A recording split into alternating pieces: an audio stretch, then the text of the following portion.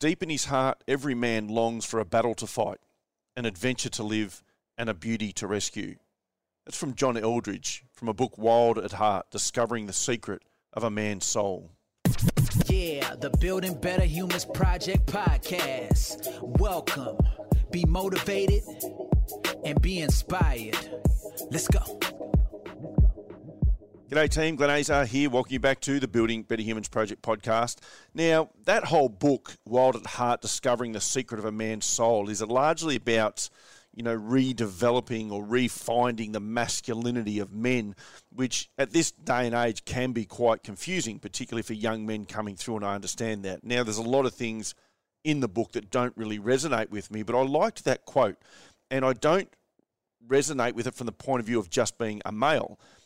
When it says, deep in his heart, every man longs for a battle to fight, an adventure to live, and a beauty to rescue, what that means to me is every person is looking for purpose. We all want to be valued. We all want to have things that challenge us. And when we don't have things that challenge us, what's our purpose? We get up every day. We go through this mindless rotation of Monday to Friday. We look forward to our weekend. Sunday, we start to dread going back to work Monday and what awaits us in the office or wherever we work, and we go through that again and we feel trapped. Now, in those early stages, there's a lot of challenges in life when we're going through our 20s and relationships and maybe getting married and having kids and all of those sort of things where we're developing careers, we're buying houses. You think about all of the challenges that are happening to us through our 20s and 30s.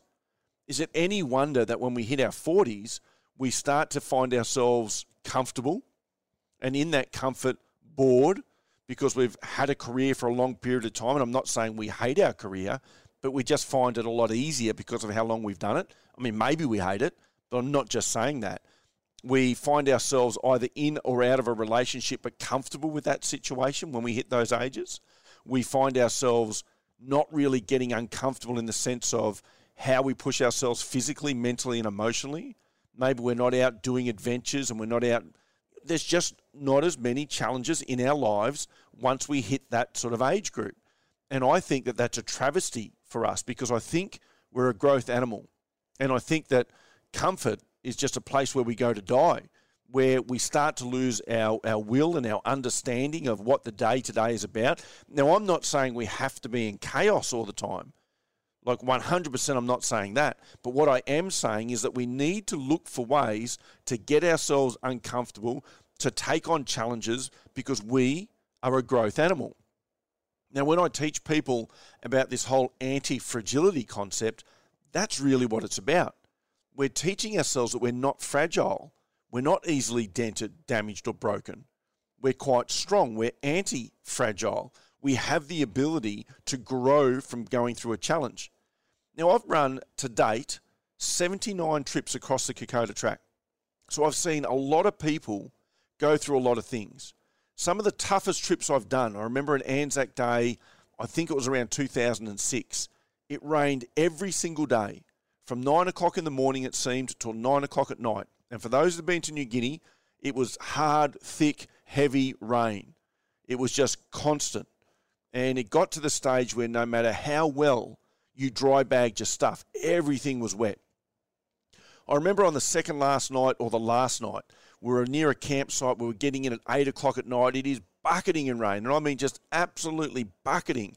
We're getting in the dark because we got so far behind that people are really struggling. And we get ourselves there, and all of a sudden, I'm sitting on my backpack, and I'm looking out, and I've spent years in the army. So I'm kind of used to this. And I remember just laughing and saying to myself, this is crazy.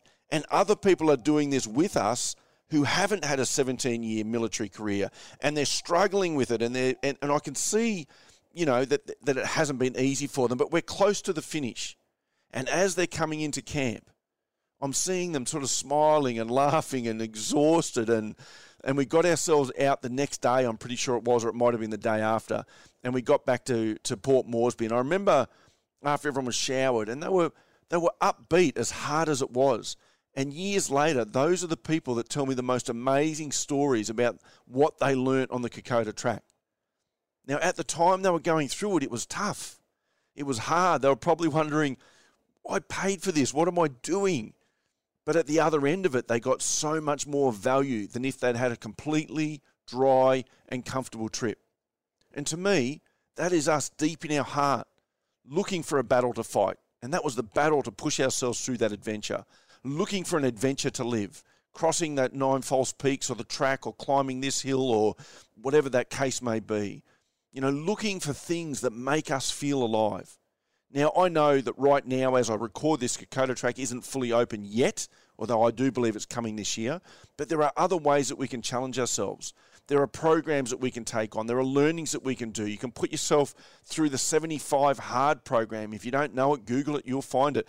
There's a gym that you could join. There's an 8-week challenge coming up. There's a corporate boxing match that you could have.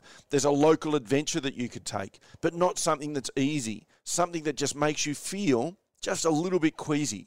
Something that makes you feel, I don't know if I'm capable of this, or I have to train to get ready for this. And as the event comes closer, you say to yourself, did I do enough? That's the stuff that anti-fragility is built from. That's where you develop your strong mindset and your resilience. You don't develop these things in the heat of battle when you need them. You develop them because you put yourself in situations that required you to develop them. And I honestly, truly believe that every human, deep at their core, yearns for this stuff at some level, even if they don't realize it. We need this stuff. We have to put ourselves in situations that purposefully get us uncomfortable, as opposed to always looking for the easiest, most comfortable way to achieve something. Always looking not to go outside our own lane too much. We don't want to bump into other people. We don't want to, meet people in the eye and greet them out on the street. We just want to keep our head down, out of the way, mind our own business, and just cruise our way through life safely, happily, when no one's getting in the way. And that's not how life works. At the end of the day, you are going to be challenged. You're going to be pushed at times to a level that you don't know if you've got what it takes to come through. And the more times you put yourself in that situation on purpose, the more likely you are to come through those times a lot more powerfully.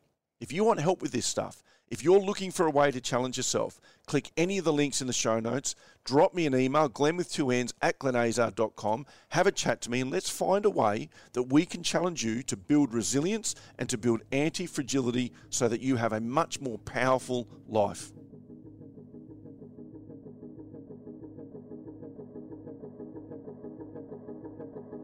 Thanks for listening to this episode of the Building Better Humans podcast with your host, Glenn Azar. For feedback, to stay up to date, or go back and find an old episode, head over to 180.net.au. Yeah, the Building Better Humans Project podcast. Let's go.